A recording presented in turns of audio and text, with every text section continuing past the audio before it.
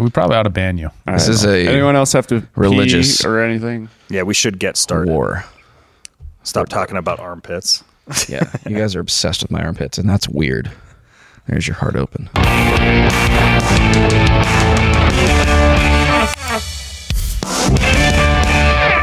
Hey everybody, welcome back to Human Reaction, episode 51. We are glad to have you here.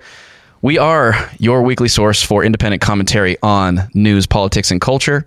And it's always our job to arm you with the tools that you need to cut through media misdirection and resist the mono-narrative. I've got my friend David Rand here. What are we talking about, David? The Biden impeachment moves forward into a formal process that will result in the actual impeachment. So we've been building this all summer, and it's now coming to a head. They invited Hunter Biden to come into a backdoor meeting and behind closed doors, and he left them on red. Second, we're going to talk about the National Defense Authorization Act, which is a very important annual authorization bill for the military. 2 important amendments that were on there, and a big fight around both privacy, FISA courts, and the UFOs. Wild. And while you guys are here, like, comment, subscribe on whichever platform you're at. We have been seeing a lot of growth on our YouTube lately, which has been awesome. We made it over 500 subscribers. Woo-woo! Thank you. Last 2 episodes have done pretty well, too. And just while you're here, there's chapter marks down below. Jump to whichever topic that you want to listen to, whatever you're most interested in. And also join our Discord, because we meme a lot in there, and it's kind of fun. We do meme a lot. And on that note, I think we should maybe go straight to something that was shared with us pretty recently in the Discord regarding this whole Hunter Biden experience. Yeah, we got live footage from his own special little meeting that he had, rather than talking to the House GOP that invited him to come depose. I'm here today to answer at a public hearing any legitimate questions Chairman Comer and the House Oversight Committee may have for me. I'm here today to make sure that the House Committee's illegitimate investigations of my family do not proceed on distortions, manipulated evidence, and lies. Oh, God. Yeah. So they were basically like, "Hey, Hunter, come on in, and we're gonna have a closed door meeting where we're gonna ask you some questions about these things, and we can get to what the case is. We want to do a deep dive on the case, just to remind everybody, because we have been talking about it for a long time, but it's always like little pieces as they kind of trickle in." And he basically said, "Nah, I'm not going to do that. Instead, I'm going to have my own little press hearing where I'm going to do this." And of course, he showed up in all the classiness of his laptop there. I mean, I thought his outfit, while we're on the topic, I thought his outfit was fairly appropriate for his brand. You got to criticize his outfit. Since I'm now the fashion critic of the show, I didn't want to disappoint Hannah, who's coming here now apparently for my fashion critique. So that's for you, Hannah. So what does this mean? So first of all, why would he do this? Like, why would he not go into a closed door meeting, but instead go air all this stuff publicly? Well, I mean, it does give him an opportunity to attack the Republicans, right? So he called them shameless. He said he did acknowledge his laptop for the first time, I think, publicly. He acknowledged that as a thing. And he called it, not directly, he called it stolen property. No, it wasn't stolen. He left it at a computer repair store and then left it there for years until eventually it got picked up by somebody, right? And probably because he was too high. And got picked up by James O'Keefe, right? No, wasn't it originally? The owner of the store delivered it to the FBI. Oh, yeah. Right. So it's not like he leaked it to anybody. He gave it. Well, I mean, I don't know exactly how it came out publicly, but he did give it to the FBI. Where am I getting James O'Keefe? Was that a different Biden situation? That was his daughter's diary. That was the daughter's diary thing. That's right. Yeah. Yep. That's right. So the House is likely to hold him in contempt for refusing to come. The same process they did while Bannon was doing the Trump impeachment. Sorry, I was a little slow on that. You gotta pick up the speed, Joe. Joe got a new toy, and it's going to be the life or death of the show. It really is. It really is. It's going to be great. You guys are going to love it. So I got to get used to actually sticking with the point once you do it, because I just totally broke my train of process. It's all right. You keep doing it, I will adapt. So same process they did with Bannon, interestingly. So Bannon also said no, and then they did a formal inquiry, and then they did a formal kind of you come to the meeting. I'm going to come. Or we can't do it every time, guys. We can't do it every time. Or you're going to be in contempt. Right. And then Steve Bannon did appear. So why didn't he? Good question. Closed door proceedings have are one more intimate. They're longer, right? An open proceeding is that hour kind of time frame, maybe a little bit longer, but not by much. If you look at other closed door proceedings of this kind, it can be 6 to 10 hours. So that's very intense. And once you're in there, you're in there. You testify not just to the public and like to congressmen who have to do all the questioning, like an open hearing. You also have staff there, and you have lawyers and investigators who are acting on behalf of congressmen. So that is a much more official place where he may feel it may actually be more threatening to him from a legal perspective to actually attend that meeting. Exactly right. And then additionally, so think about like he could either do a police meeting or he could do like a media spectacle. Yeah. His best strategy is media spectacle. Right. Well, and so this is interesting. So you mentioned Steve Bannon because they wanted him to come before Congress and say what he had to say around the whole Trump, I think it was J6 situation, right? And he refused. And then he was arrested, right? For contempt of Congress. Do you expect that anything like that will happen to Hunter Biden? I don't know. It's a good question. I mean, like that's what they're threatening, though. They've overtly said, "Hey, we're going to do this if you don't come next time." I won't do it. We got the point. Well, you got to go. Do not come. Do not come. Yeah. Look, this thing is for fun, but it should not be used inappropriately. With great responsibility comes, great power. Fool me once. That's a clip we need to have on there. You need to put that on there. Yeah. Anyways, let's continue. So let's continue on with this. What does this all? What does this all mean? Well, the House GOP statement kind of is making their case. The House GOP has to say, here's why we're doing this, and continue to make that case. Now, the Democrats also did a hearing where they said, this is all just a big frame job. It's all because they just hate Hunter Biden. This is all political. There's no here. While the GOP had their statement. Tens of thousands of pages of documents. We have lots of specific questions. This is an investigation about public corruption at the highest levels of our government. The American people expect Congress to investigate this because I think one thing that Chairman Jordan's proven is the FBI, the DOJ, and the IRS, as we've heard from the whistleblowers, have all dropped the ball. So the House Oversight, House Judiciary Committee are conducting this credible investigation that an overwhelming majority of Americans want. We have specific questions for the president's son. He does not get to dictate the terms of this subpoena. I would just point out that I've had a chance now to review what Hunter Biden said in his press conference, and I think he made an interesting statement. He said his father was not financially involved in the business. And I think that qualifier, the word financially, is important because once again it shows another change in this story. First, it was no involvement. Then, no, I never talked to anyone. And then we find out about the dinners, the meetings, the phone calls, and everything else. Now it's he wasn't involved in the business financially. I think that is important. It's one of the reasons we want to talk to Hunter Biden. Second thing I would say is this: in a few hours, I think the House of Representatives is going to pass the impeachment inquiry. Yeah, so Jim's right. And that's exactly what happened after this press briefing. They went out and they passed that with good support. And so the impeachment inquiry is into President Biden. Yes. Which obviously pertains to his dealings with his son's business. It's very obvious, and there's obvious that we know a couple things. One, Hunter Biden is definitely a felon, right? In the sense of like he did not. If I remember right, it's a felony to operate as a lobbyist for a foreign government without registering. No doubt that he did not do that. Second, he had substantial tax fraud problems that he's currently being investigated for, and there were specific whistleblowers about that. But that's not what we're talking about right now. What we're talking about isn't his legal problems. It's how his legal problems connect to the president.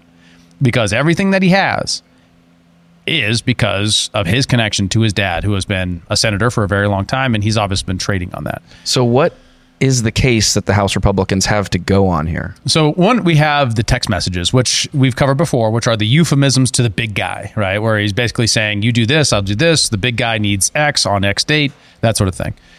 Second, talk about the Biden family as a mafia. It's like his text message to his sister was like, hey, I had to loan this money to dad. I had to give this money to dad after he gave me this money. And this is how we operate in the Biden family and all this kind of stuff like this. Very insular, the Biden as a brand kind of talk that makes it look like he is collaborating with his father in an effort to exercise pedal, and influence pedal. And also remember, I can't remember the guy's name, the guy that he worked with, but he was interviewed by Tucker.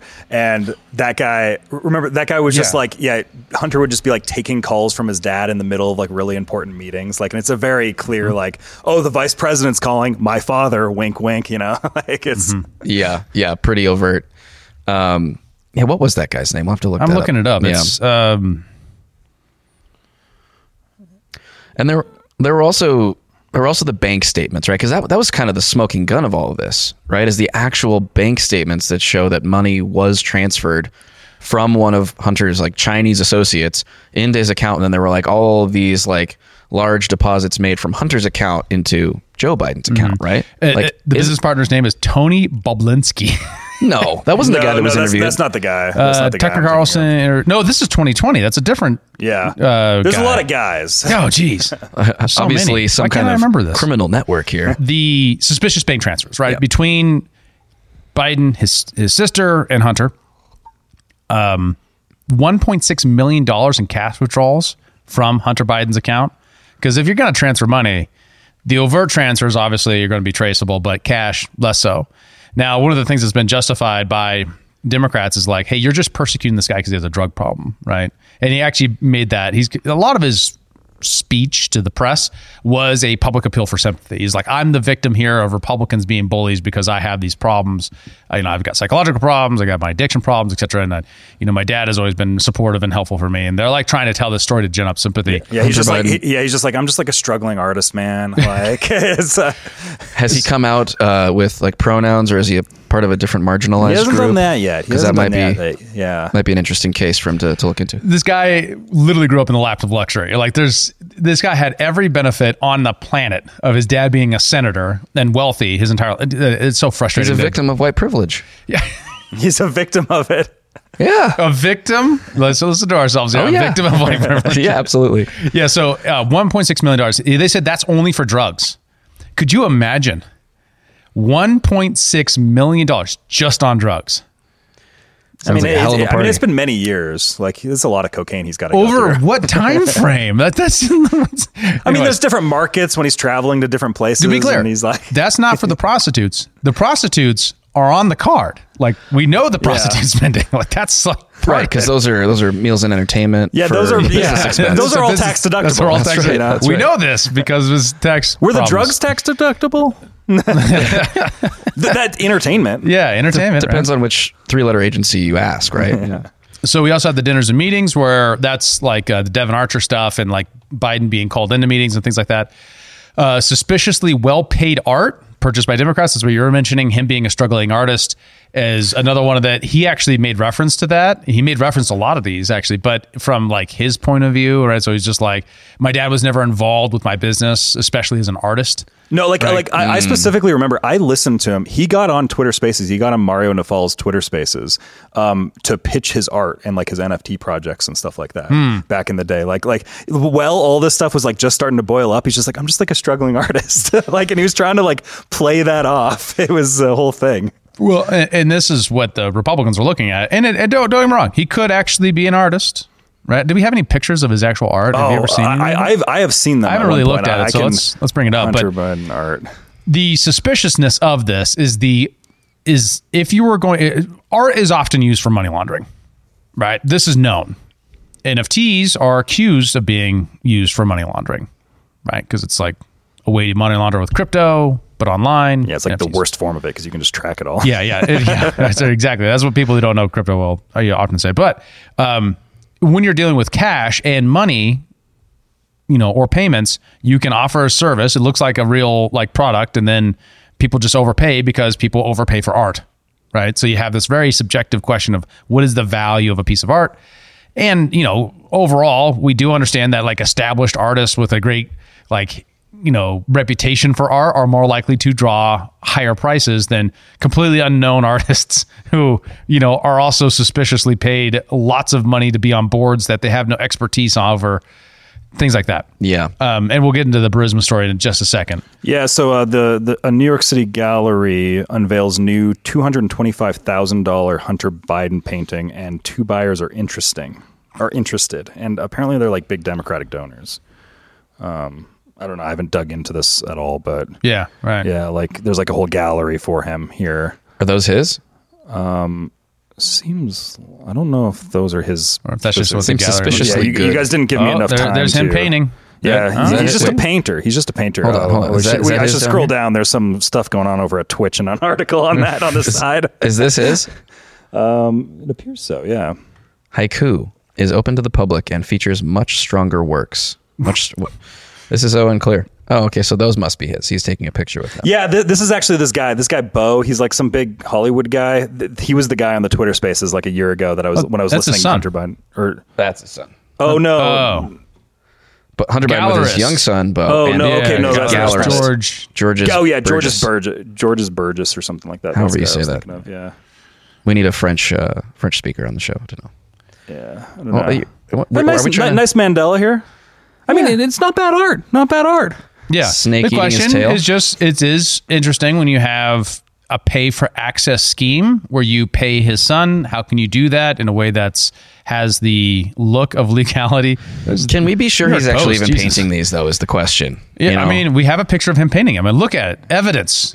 Digital evidence. Evidence of Hunter Biden painting something. His elbow is down, and any artist who's painted will tell you that's a bad idea. I mean, shouldn't it be on an easel? It's that Twitch thing. It just pops out right at me. I guess. Anyways, Oh, I think we need to get Adam Schwankel's input on this. what do you mean? The legitimacy of a guy painting like that. Is that the way any Oh, Adam Schwankel, real painter paints? Because I don't know. Now I'm going down the rabbit hole. Is Hunter Biden actually even an artist? Is he even doing those pieces? Are we unraveling a conspiracy theory? There might be something here, you Is guys. that what we're doing? There might be something here. And it's not like the Democrats try to paint it like it was just like some crazy conspiracy. They're like, they're just being crazy when it's. I mean, come on. I mean, Come on, man. It looks like Come on, man. too slow, man. I don't have it. You don't have it yet. I don't have it yet. Oh man, They were rushing me pre-show, and I couldn't load up the Biden. Come on, man. It's okay. We'll get him next time. So it's pretty. It's sensible, right? At minimum, it's sensible, and it should be investigated. And that's what this all means is the RN plan. And of course, the most dramatic one, the one that has the most cost in terms of American tax dollars and lies and consequence, is the Burisma story. All right. Long story short, there's an AG. He's investigating an energy company in Ukraine called Burisma. Burisma deals in China. no, liquid natural gas I didn't have that one on. and other petroleum products. You didn't have liquid natural gas prepared? I did not. They I did paid not. Hunter Biden an insane salary, right? Tens of thousands of dollars per month, maybe hundreds of thousands of dollars per month. I can't remember. It was just an insane amount. Yeah, it was a large. Biden flew out to frickin' Ukraine and threatened them, and then said, you know, Biden's going to, or they're going to hold back this weapons deal. Obama's going to hold back this weapons deal from you guys so that you don't have the weapons to fight the Russians, even though we want you to, but yada, yada, yada. Which sounds unless odd. you fire this AG. Which sounds oddly similar to what Trump was impeached for, because it was like a weapons deal hold back to investigate Hunter Biden and all this corruption with Burisma. It's just interesting. Right. The administration fires that AG, the Ukrainian administration, and then the investigation ends. That AG has been interviewed by Western media repeatedly since then. That AG, I can't remember his name right now, was given multiple awards for his integrity in fighting corruption in Eastern Europe and in Ukraine specifically. No joke, the UN was saying how great this guy was. Mere moments before Biden flew in and said, this guy's corrupt, you should fire him, and they fired him. So why that has such huge consequence is that what it shows is like his connection to Burisma was directly informative of the Biden administration's policy, which looks like foreign influence peddling. He's doing it on behalf of his son's company that he happens to be involved with. In fact, that's why their son's company paid a guy who has no experience whatsoever in the extraction of hydrocarbons from the ground to burn in energy to be part of their board. Doesn't even speak the language. They didn't even speak the language. So But how much did they pay him again? 6 figures a month. Something like over $1,300,000,000,300,000,000. something like that, plus or minus. That's probably what Biden was talking about right there. He's just like, that's what you got to pay my son, guys. Set you up for that one. That didn't was I? so good. You do it like that. That was perfect. Yeah. So, All right. so what is the? So they're going to impeach him, right? Yeah. Oh, and additionally, there's hundreds of thousands of remaining emails that have been requested but not delivered by the administration about this, right? So internal White House emails to contacts and people around Hunter Biden. So I just want to get that out there too. Like that's a big part of this is that until they actually go into the formal impeachment process, because everything up to this has just been investigation through the committee, which only has a certain range of powers. This will expand their powers greatly to hold the administration to account. Otherwise, the administration, the president, and everything in the executive branch violates the law for not obeying. And the same thing with criminal potential for Hunter Biden and his associates for depositions. Wow. Before we go into the impeachment process, because that's where we're headed, I do want to ask the audience to drop us a comment really quick and tell me if the Stream Deck is a good addition or a terrible, distracting, awful thing that we shouldn't use in the future. Because right now I'm pretty undecided about it. I think we just gotta get get in the flow. Yeah, we gotta get more in the flow. Yeah. Right now it's like I'm still figuring it out. Yeah. Well, so now I'm officially the class clown sitting in the back, like blowing spit wads at the back of your head. Okay. So the impeachment process, let's walk through that. What does that look like from here? So there's a formal vote for impeachment inquiry, which basically gives this judiciary committee more powers to pursue the case. Impeachment process starts, the subpoena powers, etc. They all build the case. The House then votes to impeach the president. It moves to the Senate. The Senate then conducts the actual impeachment trial. It's overseen by Chief Justice of the United States. So he's like the mediator, but it's eventually a vote of 2/3 majority in the Senate to impeach, actually, if it goes through. The basis for impeachment are treason, bribery, high crimes, or misdemeanors. That's the constitutional standard. All of those are defined by Congress. High crimes is probably the less so, but it has a legal definition. Now, as we've talked about before, the Republicans don't control the Senate, so it's unlikely, if not impossible, really, that this impeachment actually happens, right? But they'll go through the process, and there'll be, all this discovery of various things, and this will all be on the record, and it'll be very damaging from a public perception point of view for President Biden going into an election. This obviously has implications, right? As far as who is going to run, and of course we don't know, but like, should it succeed, who would become the president? Who would become the president, Kyle? Well, I regret to inform you guys, or maybe you guys would be very positive about this, but this woman right here would become president if something were to happen to Mr. Biden. We all watched the television coverage of just yesterday. That's on top of everything else that we know and don't know yet, based on what we've just been able to see. And because we've seen it or not doesn't mean it hasn't happened. But just limited to what we have seen. What? Words of wisdom. Could not have said it better myself. In fact, it sounded like she was quoting you. and let's not forget, does Kamala listen to the podcast? I think she might. Yeah, I think she might. Well, she certainly must keep up on our coverage of AI because she's obviously, one of the leading thinkers on the topic. Experts. I mean, in her own words. AI is kind of a fancy thing. It's first of all, it's 2 letters. And you know what? I could not agree more. So I think we would be in good hands if Kamala was running the White House. At least as good a hands as a guy who can't navigate stairs. Yeah. Well, there has always been this there has always been this conspiratorial idea that's existed of like they clearly don't want Biden to run, like the DNC, and they're trying to push him out, and they have been trying to push him out for a while, and they're just kind of getting all the cogs in the machine to do that. So somebody like a Gavin Newsom or something could rise up in 2024. Like that has always been kind of in the ether for years now that was the case. Did either of you watch the debate between Newsom and DeSantis? I didn't.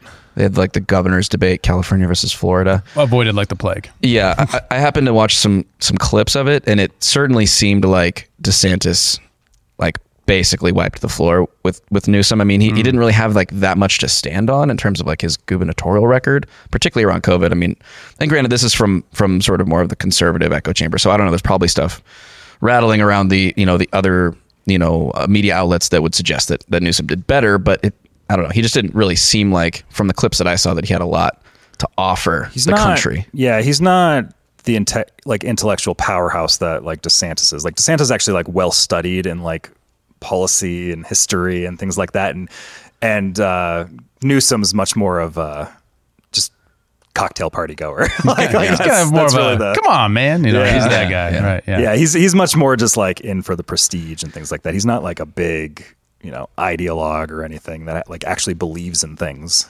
He's just willing to sell his soul for whatever will get him. Well, and Newsom's been making moves for a while now. Like he went on Truth Social to like combat the conservatives and things like that. Like he's trying to like make a name for himself as a fighter, and it's just like it's time for a new generation, and like Biden's just too old. Like he just couldn't get it all done. He just doesn't have the energy. Like Newsom's been that guy, right? Mm-hmm. In the balance of the power right now, you're right, is 51 Democrats, 49 Republicans. So they would need a substantial amount of Democrats to impeach the president. So your theory will come true if there's actually a need to do that, But that said, it would be incredibly damaging to the Democrat brand. Yeah. For example, after the just impeachment threat that resulted in a president resigning after Watergate, the Republicans took us shellacking after Nixon for a decade. So, I mean, pretty much from Nixon all the way up until 1994, there's not a single Republican majority in Congress. Well, did Clinton's impeachment scandal have any deleterious effects on the Democrats at that time? Well, I mean, obviously in 2000, the Republicans did really well. I suppose you're right. And it was probably some of that. It was also, the weakness of Al Gore, maybe. I don't know. I don't know. It's hard to say. Yeah.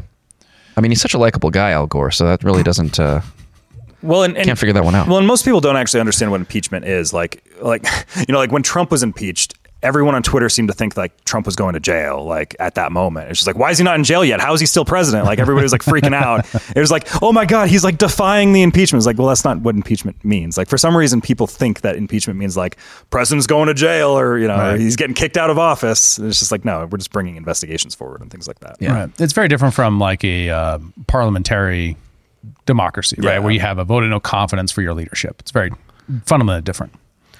If you are a small business owner looking for exponential growth, you have to connect with Adam Thune at Intellectual Patriots. He will revolutionize your business game and help you get to the next level. Adam can streamline your business practices and advertising strategies to improve your bottom line.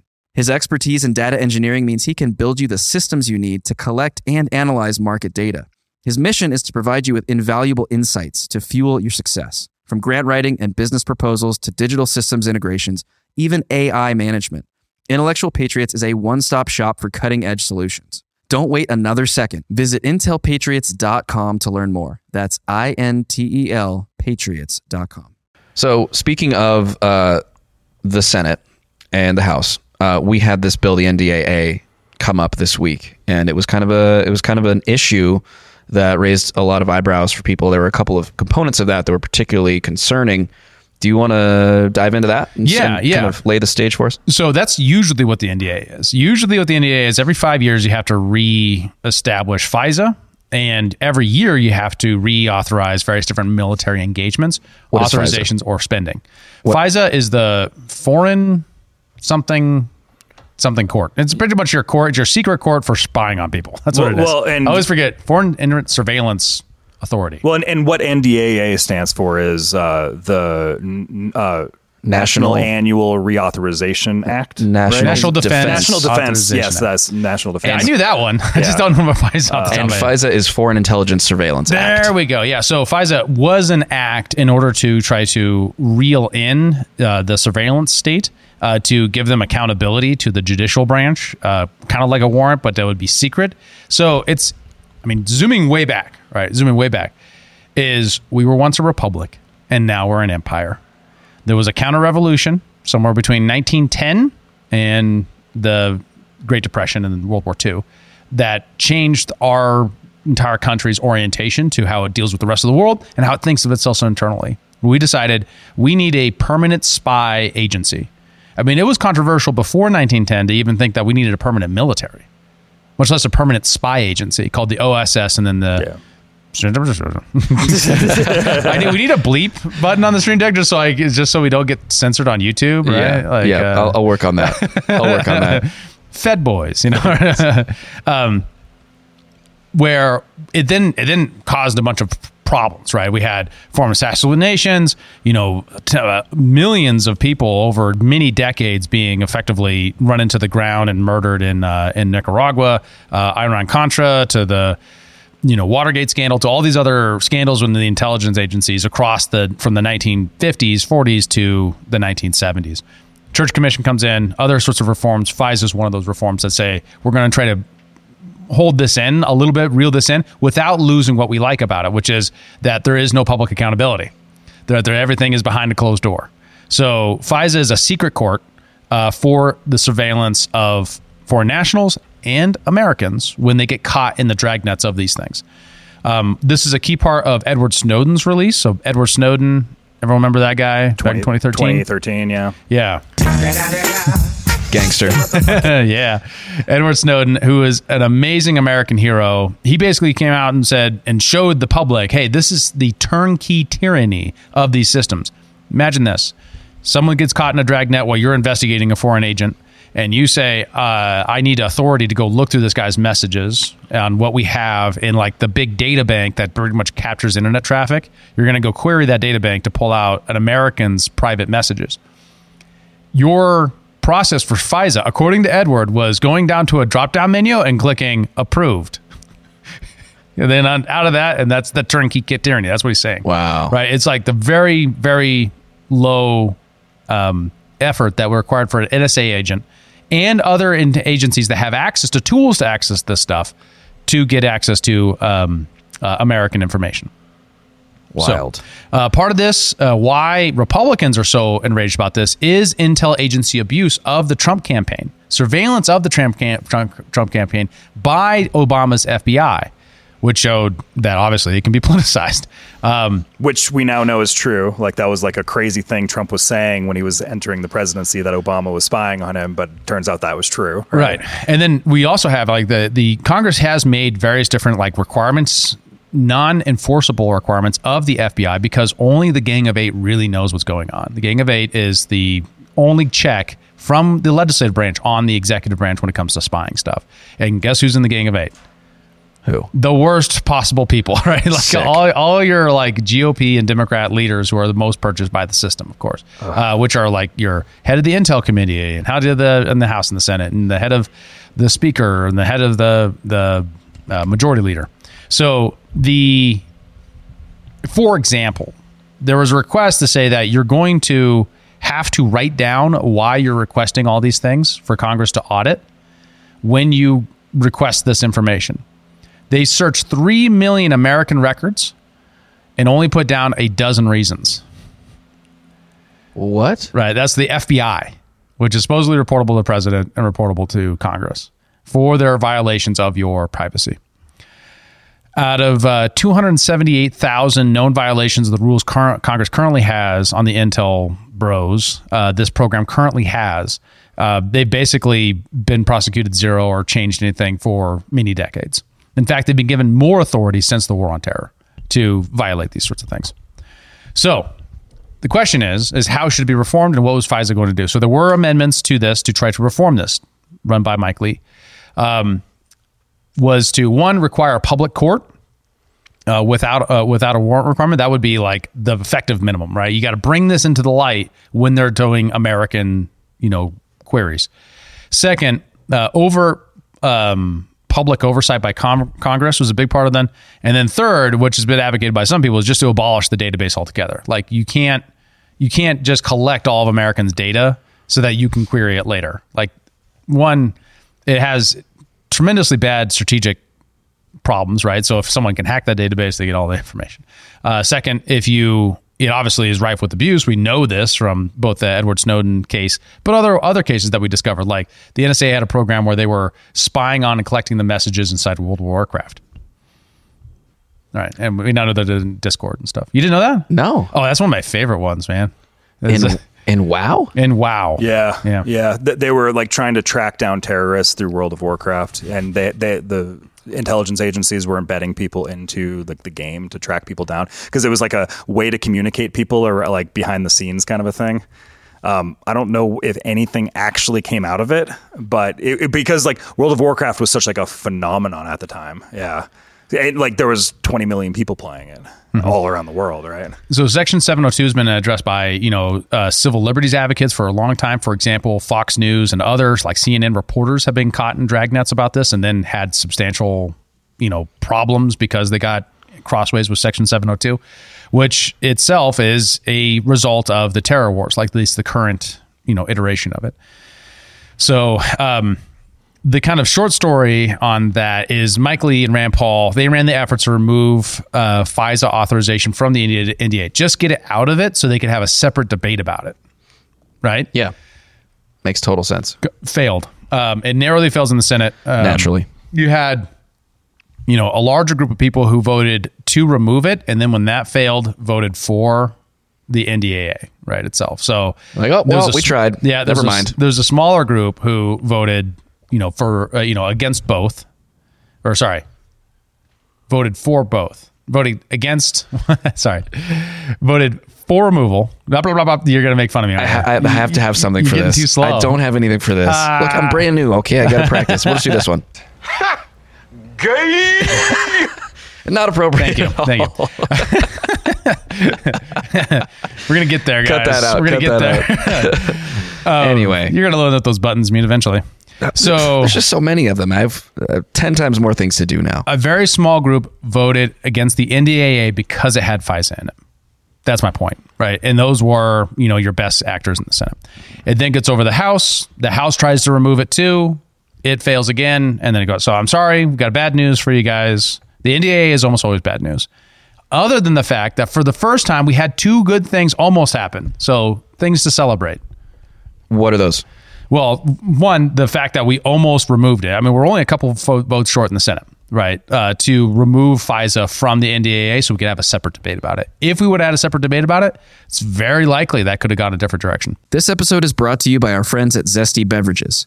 They're on a mission to the standard American diet by crafting drinks with fewer calories and more nutrients from real food. Their lineup of delicious offerings now includes Electric Peak Yerba Mate, postbiotic sodas, keto-friendly, ready-to-drink margaritas, and hard teas. Wondering what a postbiotic soda is? Well, head on over to zestybev.com to learn more and find a retailer near you. Once again, check them out online at zestybev.com. That's zestybev.com. And the other one is the UAP thing, which is unmanned, unidentified aerial phenomenon, otherwise known as UFOs. We're now rebranding for UAPs because UFOs have too much baggage, which I actually support that. That's probably wise. I mean, if you're going to travel in space, you're going to need to bring some baggage. Am I right? Dude, somebody just give me that crook. Well, and that's the thing is like in these NDAAs, there's always stuff that gets slipped in through the cracks, and sometimes good, sometimes bad, usually bad. Like back under Obama's administration, they slipped in the ability to detain citizens without warrant. Like usually this is where a lot of the tyranny comes in, is through exactly this bill, is this reauthorization bill. Mm-hmm. So the UAP hearings, you guys all remember a couple months ago, we covered this. David Grush, the Tic Tac video, we looked at that video, that like little ball that was caught in like in Afghanistan or Iraq or something like that, and it flies across the screen and it like tracks that strange silver orb flying at really fast from a lower altitude than the, I think, Warthog airplane that was tracking watching it. Yeah. This is a kind of a result of that. So you have this committee of Republicans that they've now become the Republican UAP caucus, or this UAP caucus. They formed a caucus. Not formally. It's just kind of like their name. Oh. It is for Republicans and Democrats, but majority Republicans who are investigating from the House this phenomena, right? Where they're trying to push on disclosure and trying to do something about this. And a place for like whistleblowers to come to. Gotcha. Well. Yeah. And this was established previously by Harry Reid, actually, is one of the cornerstones of a lot of this. He was super interested in aliens. Super into it. Super into it. Really? Yeah. Yeah. Why? Because he is one. He's from Las Nevada, Vegas, man. probably. He's from Nevada. Yeah. All of our Nevada listeners, give us the download. Super on into that. aliens. That's right. Interesting. So there was a much more watered down version of the effort that eventually, and I want to quote this because it quote directs the National Archives to collect government documents about unidentified anomalous phenomena, technologies of unknown origin, and non-human intelligence. Right. So that's what's actually passed. So there was a small change to the NDAA in that direction, but it was way less than what we could have got if we had gotten Chuck Schumer put in an amendment, and an even stronger one came in the House side. So kind of the story is any record, the end result though was the most watered down possible result. It's quote, any records not already officially disclosed must be made public within 25 years of their creation, unless the president determines that they must remain classified for national security reasons. Once you have that last sentence there, it's a dead bill. Yeah. Because overclassification is like the problem across the Pentagon and the FBI and all these things in order to keep any kind of accountability to Congress. And we know this. This is like the Kennedy assassination is a great example. No revelations for all these years for that purpose. I mean, there have been lots of documents out, but there's still, even this long, we still don't have everything. Much less there are other things that happen. For example, around the Kennedy assassination that we still have no information on, or 9/11, right? We still don't have tremendous amounts of the 9/11 report that have been redacted. Why? So that lack of accountability is kind of like the key, like leverage point that they're both prying on from both the House and the Senate side. The New York Times kind of explains it that there was the two approaches from the House and the Senate couldn't be reconciled. So like the Schumer amendment pretty much reduplicates the JFK approach, and like the House was a little bit stronger. What theirs said is that they had to release, documents, while Schumer was much more controlled and they could keep more things private.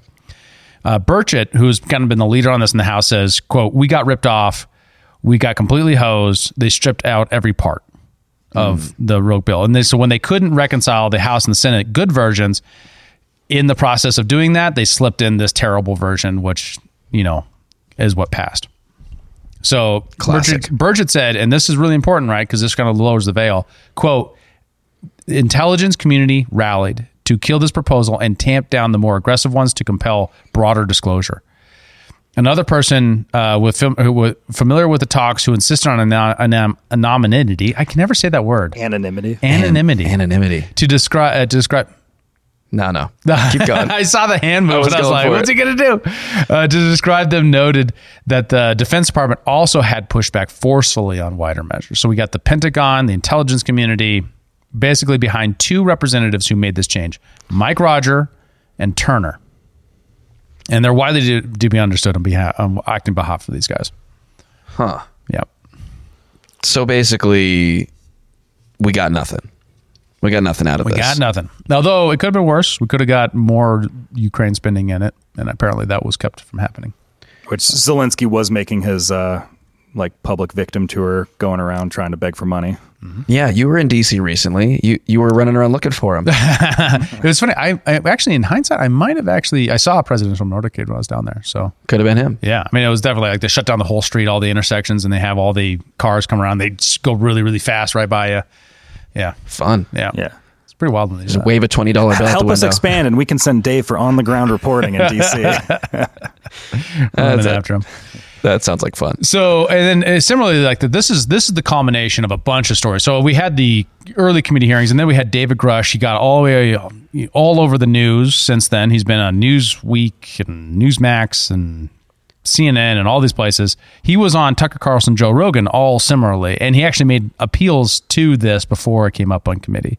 And he's like your favorite person, Joe. Like you love this guy. You just believe him all the way. Look, right? I have nothing against David Grush at all. I'm very interested in the disclosure stuff. It always seems to come up at very suspicious times. And our friend Adam Thune made this point in the Discord that it's adjacent to some other things that are going on in the world that could make it feel a little bit more like a distraction or a cover up. And that's just always feels that way to me. But the problem in this case, and I hate to hit Adam when he can't defend himself, but in this case, they're in the same bill. That's why they're coming up at the same time.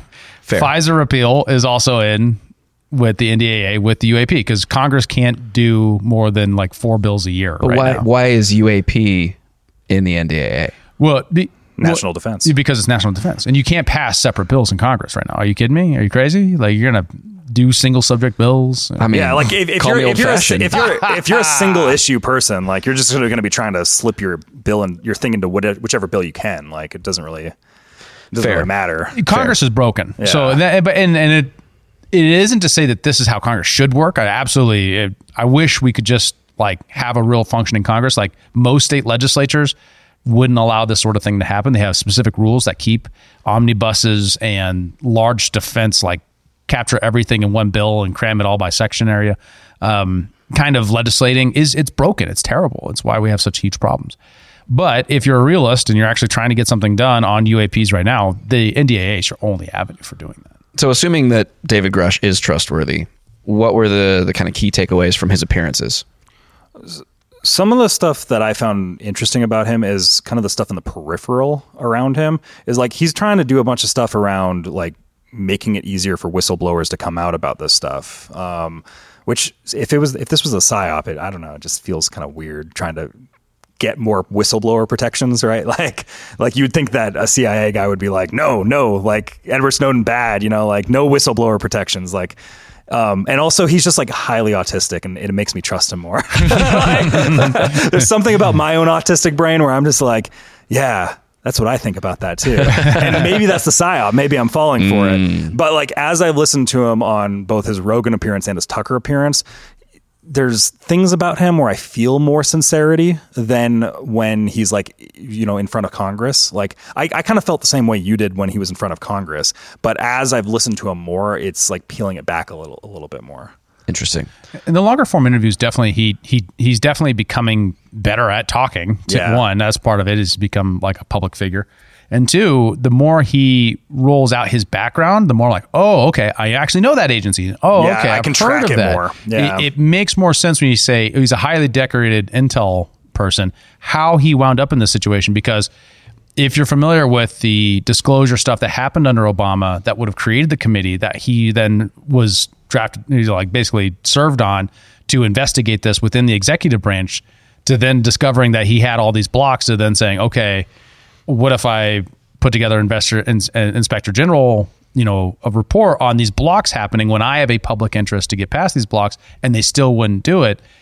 And then he gets to the point where he realizes, oh, if I don't go public and whistleblow with this new congressional bill that allows me to do that legally to Congress, then I'm going to get murdered, right? Functionally, and that's why he's actually come out and said in these last 2 interviews that this is for his own protection. In a sense. Yeah, which I have a clip from Tucker right here, but he echoed the same thing on Rogan as well, was exactly that.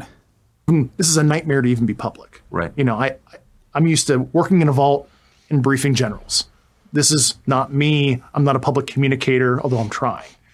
And that's why I'm doing it. You're a very good communicator. Well, I appreciate it. But this is a serious subject with serious consequences, and I suffered a lot of serious consequences. So as you know, you've totally convinced me that, of your sincerity.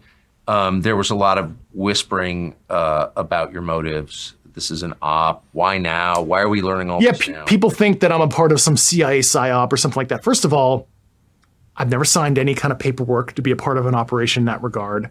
Unfortunately, there isn't a plan. I'm not a part of a plan. I ended up becoming a leader of a faction of, former government officials and current government officials that would like change in a legal way. And, I encourage, if there are people watching that have participated in those programs, there are multiple legal avenues, such as going to the Aero office, going through the ICIG like I did, Intelligence Community Inspector General, or another cognizant Inspectors General, to legally provide this information. And there are also illegal but morally defensible avenues, like coming on this show, and I'd be delighted to host anyone who wants to tell the truth about what he's seen. And there's no justification for hiding this. That's my evaluation, so I'd be happy to take that risk. I actually think I might have pulled the wrong clip from it. But no, he covers that, like he And he does in some other spots get into some deeper parts of what he actually suffered from threats and the ability of the intelligence community to reach out and touch him. Yeah, but if I were a part of a plan and a PSYOP, saying I'm not part of a plan or a PSYOP is exactly what I would say. Yeah, right. So and that's, how do you trust it? The question is, what is your epistemology?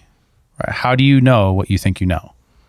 And if your epistemology requires you to not, it has a definition that would never require you to understand, like to believe anything, then you're no longer like trying to engage in like truth seeking.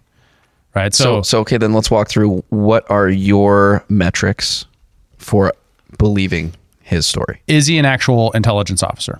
Confirmed. Okay. Is he obeying the rules around what he can and can't disclose? That's one of the interesting parts, right? Because everyone said, well, he doesn't have any evidence. It was like, well, if he doesn't want to give the evidence to the public, that would be illegal to do. And he's not trying to do the Edward Snowden thing, right? What he's trying to do is the legal method to put pressure on for outside change so that he could get real disclosure. Sure. Now, I could see, means, motive, and material evidence. We have means, right? He has his background and that's checked out. Motive, he's been pretty clear about his motive and consistent about it over time. He wants disclosure. He thinks this is, revelatory to the American people and in the public interest to know. And then material evidence. Well, we have no contradictory material evidence. In fact, the only hit job that we have on him where it's really questioned him, and he has been investigated, obviously, by the media at this point, was one Intercept article that basically said, well, he had an alcoholism problem and PTSD from his time in Afghanistan, and he never lost his security clearance despite that. And it's like, well, it's like almost everybody in the intelligence agencies have some form of PTSD or other sorts of things. And then as he talks about that, you kind of watch it and you're like, wow, that's a very compelling case. Well, and a lot of the stuff around that particular is that was used as a tool against him as he was starting to uncover these things, right?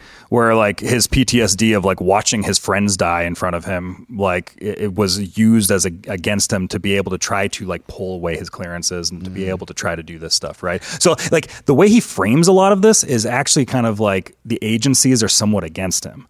And he talks about where he's had experiences, and he won't go into these experiences, which could be the PSYOP, But he also would have that if you had an existing litigation.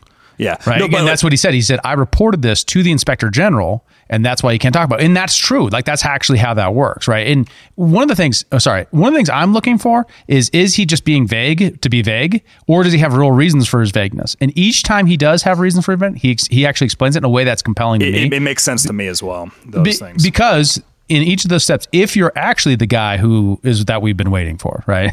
Yeah, like the guy on the inside who's had the conversations with the people who are directly, knowledgeable about these programs, and you're going to do it to bring it to light, you need someone who's going to say, no, I know this is true, but I can't tell you about it unless I'm going to skip. Now, here's a great example. After he left, after he whistle blew, he lost his security clearance. Interesting. To get security clearance back, who do you need to ask permission from? The very people who are trying to keep the secret, unless Congress acts. So there's a bill to try to bring this and put it into the NDAA to get him his security clearance back, but it failed. Right? And who lobbied against it?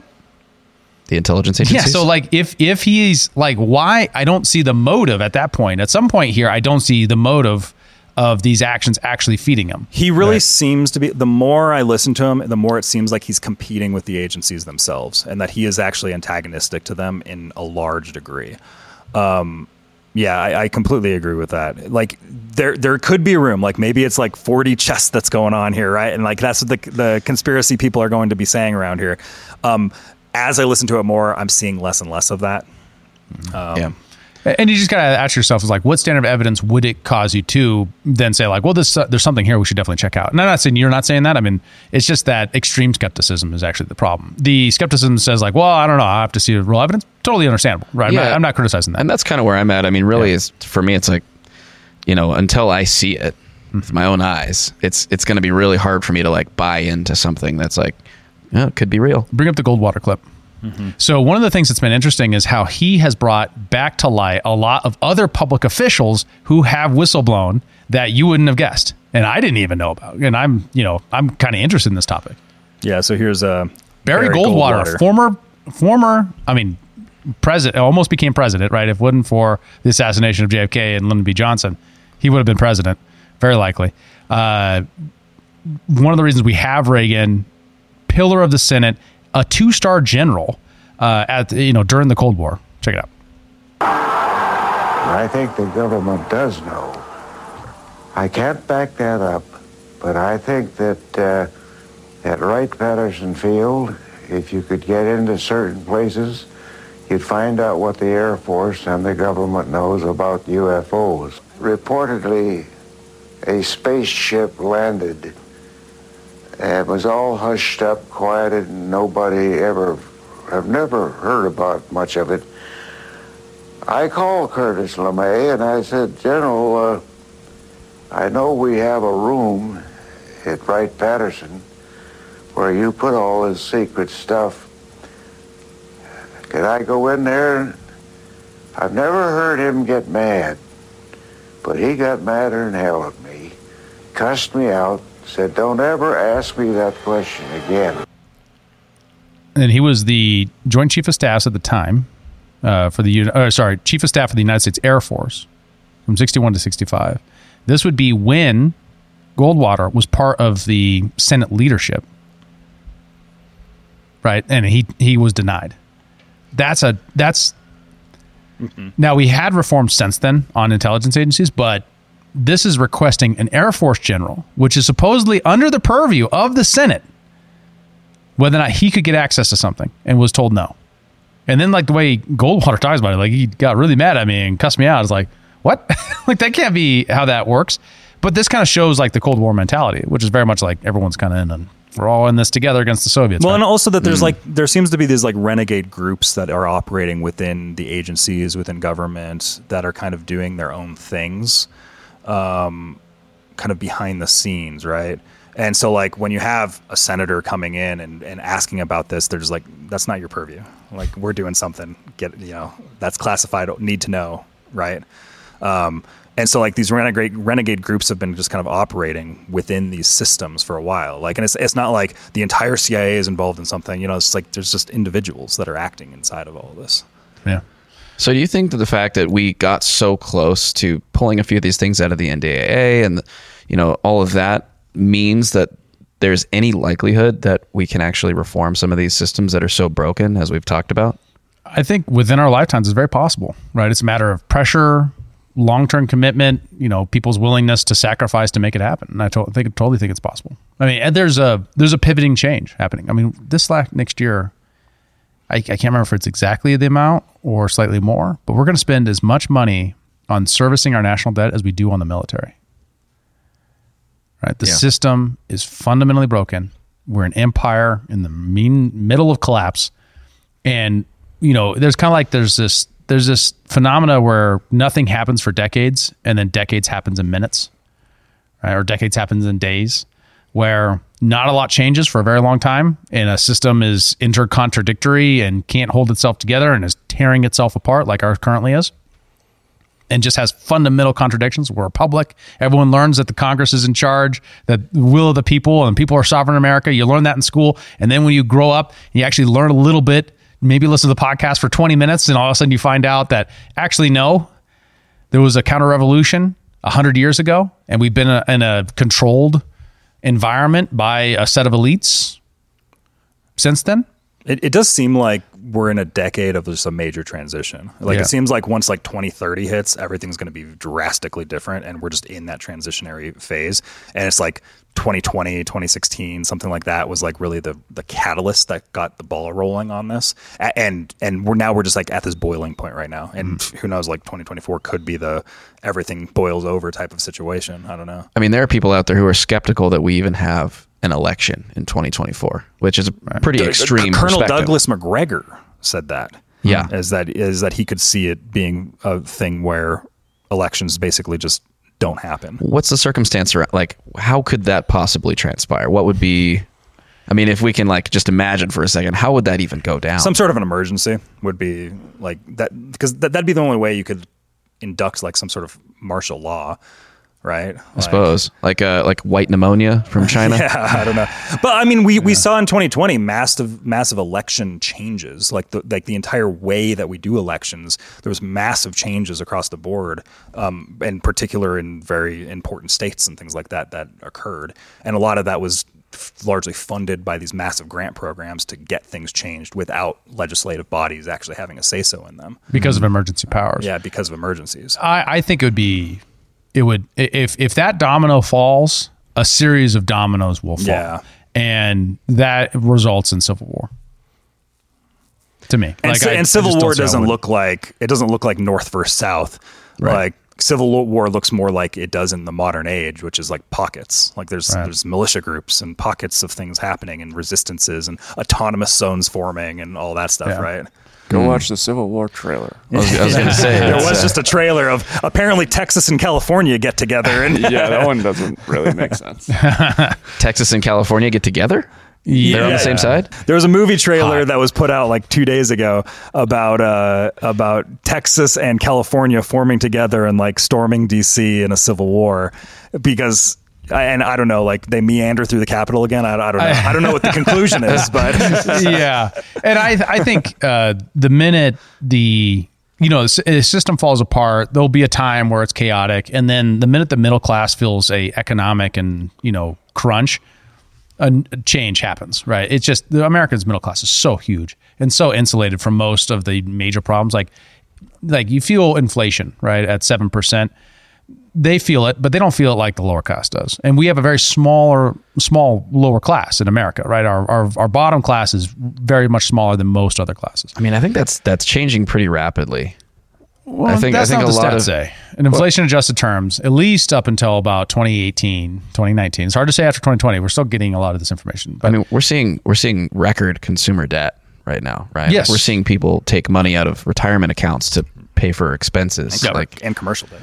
Right. But that's really a since a 2020 phenomena, right? I mean, leading up until the COVID situation, I mean, I say COVID, schmovid, until the virus, there was, I mean, largely the biggest shrinker of the middle class was people moving to the upper middle class. And that's inflation-adjusted dollars. Now, that said, that didn't mean that there weren't problems, and there are tremendous problems, and I'm not denying that at all. There are effects of inflationarism. There are effects of the boom-bust cycle that consolidate things and make some people much more wealthy than other people than otherwise should be. There's all kinds of problems like that come from that aren't earned, that are rather just given based upon your circumstance and just the luck of the draw. Yeah, well, I mean, I think that you identify an interesting point there. COVID was an inflection. I mean, schmovid. Now that we're being all careful about it, trying to get big on YouTube, man. That was an inflection point. And you talk about know nothing happens for decades, and then decades happen in days. Right. I think if maybe we look back in 10 years and we look at that being the pivotal moment where a ton of people were pushed out of their jobs, their businesses were closed down, and they never reopened. They now they live on the street. Who knows, right? Like that was a moment where the American middle class, small businesses, which make up so much of the American economy, were just completely devastated. Right. And I mean, it's interesting. I think you're right. In by the time we get to 2030, we're going to be through some kind of transitional period that we're in right now. The question is, will we be living in pods and eating bugs, or will it be sort of like a renaissance, another golden age for humanity if we're actually able to capitalize on this moment to produce a freer world where individuals are respected and we kind of like are victorious over the powers that would rather clamp down on our freedom and subjugate us in so many different ways. Well, and that's actually the big thing too, is because we have kind of the battle between like the progressives and the conservatives, and one way to look at that is the progressives want to move forward and the conservatives want to conserve what has happened already. And one of my major critiques of conservatives typically is that they often are very Luddite in their approaches to things, and they want to go back to the 60s. They want to go back to whatever. But no, what needs to be done is like there's this group of people that want to take all the new stuff that's going and kind of control the future. And it's like that's also what you got to do. But you got to take the new technologies that are happening, AI, crypto, et cetera, all this stuff, right? And then use that for your own ends and try to control. And you got to compete over the future, not have this like future versus past battle. Like we can't go back to the past. Like the toothpaste is out of the tube, right? Yeah, we got to move forward to 2030. I think we need to create a new party identity, a progressive libertarian. No, right? stay away from the word progressive. Okay, Don't do that. Don't we'll use that workshop the word, but you get the idea. No, so I think of it as managed decline versus revitalization. Which managed decline is the exact phrase that Obama used in the speeches. And it's also the phrase that FDR used and the phrase that Carter used. And each one of those cases, we have to deal with the new reality, and the new reality is government's going to be in charge of everything forever because there's not enough resources. That's what we said during Great Depression. And then after World War II was over, we said, well, we got to go back to managing the economy again the same way, and we can't drop all these price controls because unemployment is going to go back up when all these soldiers come home, and that didn't happen. Right. And we had a tremendous area of revitalization without as much of a visionary leader, but it was definitely true that like Eisenhower and other people were definitely saying, no, we're going to re-liberalize the economy. Same story with Carter, where again, we got to an inflection point where he was wearing the sweater in the White House and he's saying, well, we just got to deal with the fact that we can't, heat our homes anymore because there's not enough oil. Right. And that didn't turn out to be completely false, as there was an alternative vision that came along and actually crushed that vision of managed decline, and that was Reaganism. That said, no, we can cut all this stuff back. We don't need to do all these things. And that revitalization is a big part of that. Like, you need to re-energize your fundamental culture, and that's just like your culture informs your politics, right? So it has to be on that cultural level of, no, are we enough? Can we build our way out of this? Can we innovate our way out of this? Can we become what conquers this problem? As opposed to, we need to put the smartest people in charge so that they can tell us how best we can manage this decline of civilization. That's just false. And we just have to fight that fundamental cultural battle. So there's a faction of political influence in the United States. It's in power right now that is actively trying to manage the decline of the United States. And it has been for decades. That is like their objective. Like that is the exact words that they use. Like you can or I'll search right now Obama managed decline speech. I mean, it definitely tracks. It tracks along the sort of, humans are a parasite on Earth kind of narrative. The what are the terms, the group that we call them, the WEF people? Yeah, I mean, there was it's like that nihilist, like anti-human vision. Antinatalism? Something like that, yeah. Or just like the death cult, right? Yeah, the death cult. That's exactly how Elon Musk described it. It's like this strange mixture of progressivism, liberalism, with like a civil liberties bent, but also like I'm going to care about the victims kind of regardless of the cost sort of mentality, to right all the wrongs of the past, right? And it's like a navel-gazing type approach to thinking about politics. It's like the worst interpretation of it, right? Is to say, like, you're so obsessed with the victim, oppressor dynamic, you don't care about the fact that people are pooping in the streets and, making an unsafe environment for children and, dying in the streets from heroin overdoses. Like, you don't care about that. All you care about is just making sure they get to live their best life, that sort of vision, itself has like a toxicity to it of decline, right? That we can't solve a problem like this. Like in the 1890s, institutionalization, right? That happened up through the Enlightenment era of saying like, hey, people with mental health disorders, we're going to put them all in a hospital together. And it was abused and it had all kinds of problems, right? Husbands who didn't like their wives anymore and wanted to get divorced would be like, she's crazy. Throw her in the mental institution. I can get a divorce, right? That's legit. Yeah. Oh yeah. That really happened. Yeah. Other sorts of things would happen to people, based upon race, or parents would do that with their daughters, or, if they got into an interracial relationship to get them away from the man, for example, and another one. And other sorts of things, corruption would happen in there. So then we said, no, we're going to take all that out and we're going to deinstitutionalize, because those institutions are evil, and look, all these terrible people who are in mental institutions. So we took them out, we spilled them in the streets, and we said, this is the compassionate thing to do as they're living outside in negative 20-degree weather, right? And you're like...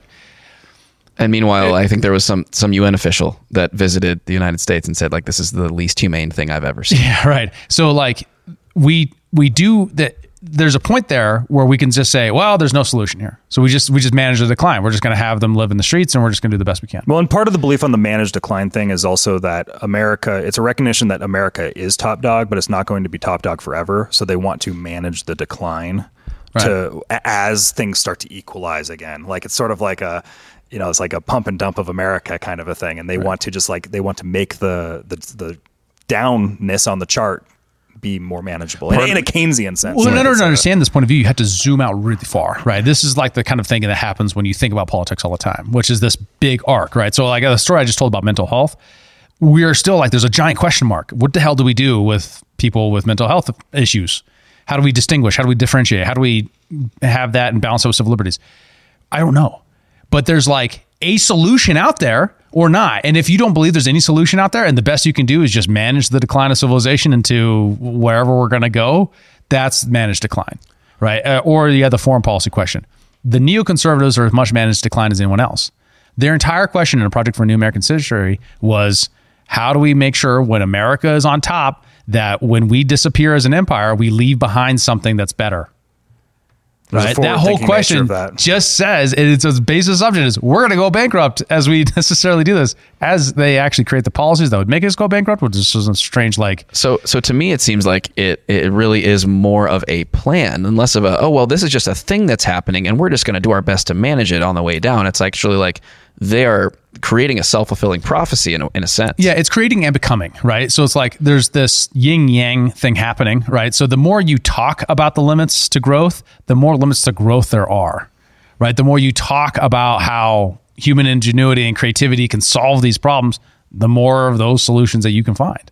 We should probably talk about those more then. Well, it's a difficult thing because people aren't as interested in it. People have their brains are wired for threat detection, not for opportunity. Right, so your primary thing is like, there's a tiger in those bushes. That's why the bushes are moving. That's the wind. That's a higher stimulus than, to sit and think long and hard about how to build a better world. Or and there is a deep anti-humanism that exists there too. Like I've read a lot of these people's books. Like I've read like 2 or 3 of Klaus Schwab's books, and like the belief that there's like too many people on the planet and we actually have to decline population as a whole is also a very major factor in here. Like back in the day, like the Club of Rome said that 500 million people was like the max most that we should have is max carrying capacity. But, we know that's not true. It's also what the Georgia Guidestones said before they were blown up. Well, there is a lot of different, there's a lot of different beliefs around here. Like a lot of people think it's 2 billion. A lot of people think it's 200,000. Like, and so then you think about it, if saving the planet is the most highest priority and there's too many people on the planet, what do you got to do? Like, kill people. You got to do something. We got to tear apart civil society, right? Mm-hmm. The thing that holds everything together. And that's one of the kind of the worst components of the disintegrated components of our culture is that we have a hard time dealing with the fact that some people really just actually don't like humanity, want to get rid of it. They want to reduce it. Like there's a whole philosophy. It's called antinatalism. Yeah. Like there's a whole philosophy around it. And big thinkers that are starting to rise that are in that philosophy. And people who are very specifically pushing back. And when they push back, they sound strange, right? So when Elon Musk says, no, we should have way more children, it's completely unintuitive. You ask your average person out of the street, hey, is there too many people on the planet? They're going to say, yeah. Well, and kids are taught in schools that there's too many people on the planet because of like climate alarmism and climate pessimism and all this stuff, right? Like all these like left brain nonsense words that are just filled with jargon into kids, right? Well, not only that. Go f*** yourself. There you go, Elon. I was looking for my time. You got it. I could tell you were looking for something. Trying to get in edgewise. Yeah, no, I'm trying to riff here because I really love this point. There's the Elon Musk makes this point because it's an older point, right? This has an informed history that goes all the way back to Malthus. Right, that just uses simple math to say, hey, there's this many resources and this many people. As population grows, the resources don't change. That was wrong all the way going back to the 18th century. It's still wrong today. Another one, a great one, is Paul Ehrlich, the population bomb. Paul Ehrlich is Thanos. If you look at Thanos as a character, he is based on the Malthusian Paul Ehrlich argument. The media still goes to Paul Ehrlich for environmental advice. No matter, even though he was completely wrong. Now, the great story is Paul Ehrlich took a bet in the 1970s with an economist. The economist says, hey, as population grows, economics predicts that as you grow the population, your total stock of ingenuity increases, and so does your ability to extract resources from the ground so that you don't run out of resources. That's what we've seen forever, right? If we need more chickens, we breed chickens to make more chickens. We run out of grain. We run out of area for agriculture. We irrigate. Eventually, all those sort of things. So Paul Ehrlich predicts we're going to have all these starvation things that happened in the 1970s and 80s. We're going to all the prices of these things are going to go up and up and up in inflation-adjusted terms, et cetera, right? He says everything's going to be impossible to live as population increases. He takes this bet with this economist that says that we're going to. I can't remember the economist's name. Could you look it up? Because I want to give the guy credit. It's Paul Ehrlich bets economist. Yeah, it was the bet. Yeah. And he takes this bet. 20 years go by at the end of the bet. Paul Ehrlich has to write this guy a check, right? Because if you look at oil, the prices do go up and down depending on policy. But in general, we get access to more oil because we have innovation that then helps us grow our ability to increase the size of the pie. Food is a great example. Norman Borlaug is a Nobel-winning biologist who invented dwarf wheat that saved billions of people, and he's not a household name, right? It's absurd that we know, Taylor Swift. I was going to say other scientists as a fair comparison. Paul Ehrlich is like a big name, anybody that's but not Norman. Because he's just some kid from the West. Well, and the guy who won the bet, Julian Simon. Nobody knows his name. Yeah, exactly. Nobody knows who he is. Yeah, and you don't see the press going to him for advice, right? No, the guy that was wrong and lost the bet is like the high prestigious person, right? Right. And Norman Borlaug, he just by inventing dwarf wheat, he saves Southeastern Asia from starvation and overpopulation problems through, in this case, GMO. So, keep your trigger hat on. Yeah, I know how you are. Whoa, easy. You're a local hippie. Anyways, but the GMO, like that saves the world, right? That one invention. This managed decline, we can't let the rubes know what's really happening. Turning it back to UAPs, the super smart people are going to be in charge, and they're going to keep America safer. They're going to plan the security of the globe, whether it's the security establishment. We're going to plan the health of the globe. That's the WEF. That's the World Health Organization. That's the FDA. That's the CDC. All of those organizations are built on this progressive premise that you're too dumb to manage your life. And so we got to have the smart people do it for you. Well, and the idea goes back all the way to Plato. Like this is not a new concept. It's the whole concept of the noble lie, is that the elites of society, they kind of know what's best, and they have to give lies because the normal people will bastardize the ideas, and they have to. You kind of just have to get them to go along with it. So you have to create mythologies around it. You got to get them to kind of worship things like the government and put all these things in front of them, so that the people that matter and are making the decisions, the technocrats, can keep things going. Right? That's the entire idea. It's all about the greater good. The greater good. That's for you, big guy. Oh! The greater good. Yeah, that's absolutely right. I love it. Thank you. Oh, man. So I got one more for you. And some more evidence. Mike Pompeo, former CIA director and former Secretary of State. Now, it's actually really interesting that he was both those roles, kind of dangerous roles. And this is an interview with John Stossel, the Stoss, about the JFK files that they're talking about. And one of the quotes that he says here, I want you to listen for. And I'm kind of disappointed that Stossel does not push him more on this, because it's like one of those things where you're like, what? Yeah. Why'd you fight to keep the JFK files secret? Because I was trying to keep Americans safe. And by the way, don't paint with too broad a brush. 99.6% of the JFK files are public today. But it was 60 years ago. John, not everything was 60 years ago. And I don't want to spend a lot of time What's he walking trying to through say? this, but suffice it to say, the definition of a document covered by this statute that you're referring to, it's a little bit wonky, but suffice it to say, if Congress holds a hearing tomorrow on the Kennedy assassination, the documents generated tomorrow will be part of those files. Those would be tomorrow, they'd be 60 seconds old, not 60 years old. And last thing I'll say is there are things that happened 60 years ago that are still important to keep in the vault. There are lots of things that happened that long ago that still are appropriate not to release. Think of names and addresses and families. And by the way, there's also no value in them. These don't hold the dark secrets that everybody wants to just hold up as the bogeyman. I saw the UFO files too. We've got bigger problems. America, lots of bigger problems. Just because something is kept secret, why not go to the darkest corners? Yeah. So he's seen the UFO file too, and we have a lot bigger problems. What does he mean by that? What does he mean by that? Who's the PSYOP, Joe? Who's the PSYOP? Which side? I think that dude's the PSYOP, to be clear. He's the former CIA director. I would agree. Interesting. I mean, it is a little wonky, but so a document made about something that happened 60 years ago, but made yesterday on a hearing about it or something, it becomes a part of that file that's then declassified along with those files? It's like that.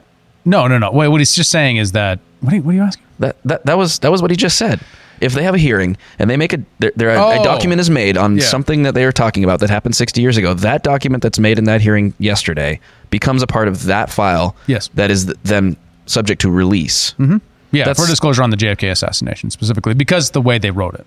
Yeah. to be fair though, when he's saying like names and addresses, like that's stuff that could be redacted, right? Like appropriately. Yeah. Although they might not be able to redact certain things with the JFK assassination because there have been redacted releases, and that's what kind of ticks everyone off is because you can't tell what that was going on. Well, I know, but that's when they just redact frickin' everything. This statute might not allow them to redact as much as they otherwise might. But on the other side of it, he could be lying his ass off because there's no doubt that the intelligence agencies have done this before about this very subject. You would never expect a spy to lie to you. Never. You know, and it's so funny because we have this strange relationship with the intelligence agencies as a country, right? Where we're both, there's a lot of like institutional trust in a sense that's so degraded as we know more about them. Or we just have like a blind spot or we don't talk about it, or it's like a spy movie thing where it's kind of made cool. But then like the whole integration of that with our vision of government, of the good government, of the thing that we're taught in your 8th grade civics class, that we're supposed to be run by a legislature that's elected by the people. The government's just us. It's we the people. We are the government. Yeah. No, you're not. Gay!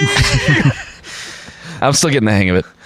You'll get there. I'll get there. Well, and that's the thing is like, you know, there's no information that's of value to anybody in the JFK files. Like, come on. Like, the stuff that we have gotten out of here, like this is where the Operation Mockingbird became like not just a conspiracy theory. It became like declassified was when Trump released the JFK files on what we had. Like that was where it like confirmed for us of like, oh, the CIA was infiltrating media organizations, right? Like we've gotten plenty here. And it's also like there's so much shadiness that exists around like Jack Ruby and all this stuff is like, I think American people 60 years later should know about what happened there. Well, and the reason why is because the existing paradigm, the major theory is that a certain intelligence agency in America is the one who killed the president. That's what a large part of the population believes. And then killed the guy who killed the president. Yeah. Right? Like that's also the stuff in the more recent stuff that's come is like, oh, you see the psychologist that went in to see Jack Ruby before he went out and shot what's his name, the assassin. You're talking about RFK, Jack Ruby. It was sorry. I'm mixing up the situations. No, what was his name?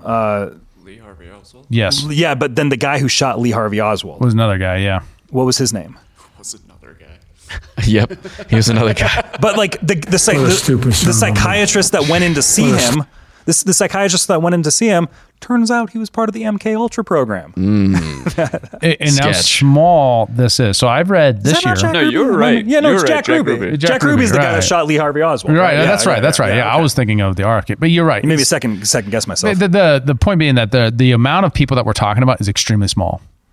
Check out the book, The Devil's Chessboard, by Talbot, I think his name is. Talbot. That book, you know, like you have the means, motive, and material evidence for the assassination. We don't have material evidence, right? We have some material evidence of the Lee Harvey Oswald one, but not all of it. And just how much to be discussed there and how much is there. Like for a long time in my political life, you know, I would see assassination stuff come up and I would always be like, that's just like a boomer shibboleth, right? It's just like a thing that happened. I kind of treat it like the same way people treat, Tupac being still alive or something like that. You know, like it was a thing that for Gen Xers was such a huge deal that he died. Or same thing with like the grunge singer. What's his name? Kurt Cobain. Him not really having killed himself. Like there's like a denial and like it can't be true sort of thing that I just kind of associated with the JFK assassination until the longer things go and the more we look at, you know, everything we've learned from Edward Snowden on, that there's like this break in the dam about how much publicly available information there is about the intelligence agencies and how utterly, irredeemably corrupt they become at different points in time in history. Well, and there's just an element too, because like I've always had my back and forths with a lot of people that tend to be in the political sphere that are like, oh, that's just nonsense, blah, blah, blah. And there's like, what motive would they have to do this? Like that always gets thrown at me is like, what motive would they have to like assassinate JFK or something like that? It's like, you don't think having control over the biggest government and centralized like force of power in the world history is a good enough motive to kill someone? Motive. You're like, not just that. Obviously, the obvious, the told motive is clear to anybody who's taken 2 seconds to look at it. That's the thing too. It's like if you just go on the publicly available information, you can get there really quickly. Now it still takes leaps of belief, right? at minimum, you have to say that there are many holes in the story. At minimum, you got to say there's countervailing information. At minimum, you can say that there was very obviously people part of the commission to investigate the assassination of the president who had a conflict of interest, such as Alan Dulles himself, the director of the CIA, who got fired after the Bay of Pigs, who was sitting right there, at the right time, still highly connected to the agency, who was very obviously anti-JFK. So, I mean, come on, man. Like, means more material evidence. Come on, man. Yeah, it's there. Dave's just going full Biden this episode. He's just like, come on, man. Come on, man. All right. So, yeah, that's the politics episode. I love it. This one. Well, for David Rand, Kyle Mack, and Bennett on the ones and twos, I'm Joe Sheehan. Thanks so much for watching today. We'll see you in the next one. Only the paranoid survive. Thanks for tuning in to Human Reaction. Help us fight internet censorship by liking, commenting, subscribing, following, and sharing the show with your friends. To find us around the internet, visit linktree.com/humanreactionpod. And remember, How dare you? How dare you? Gotta get faster on that, buddy. well, there's a delay on the thing too. Like, How dare you? like I press the button and then it takes like a second to actually. So you actually just hit. gotta be ahead by a second. That's right. Go f yourself. Touche.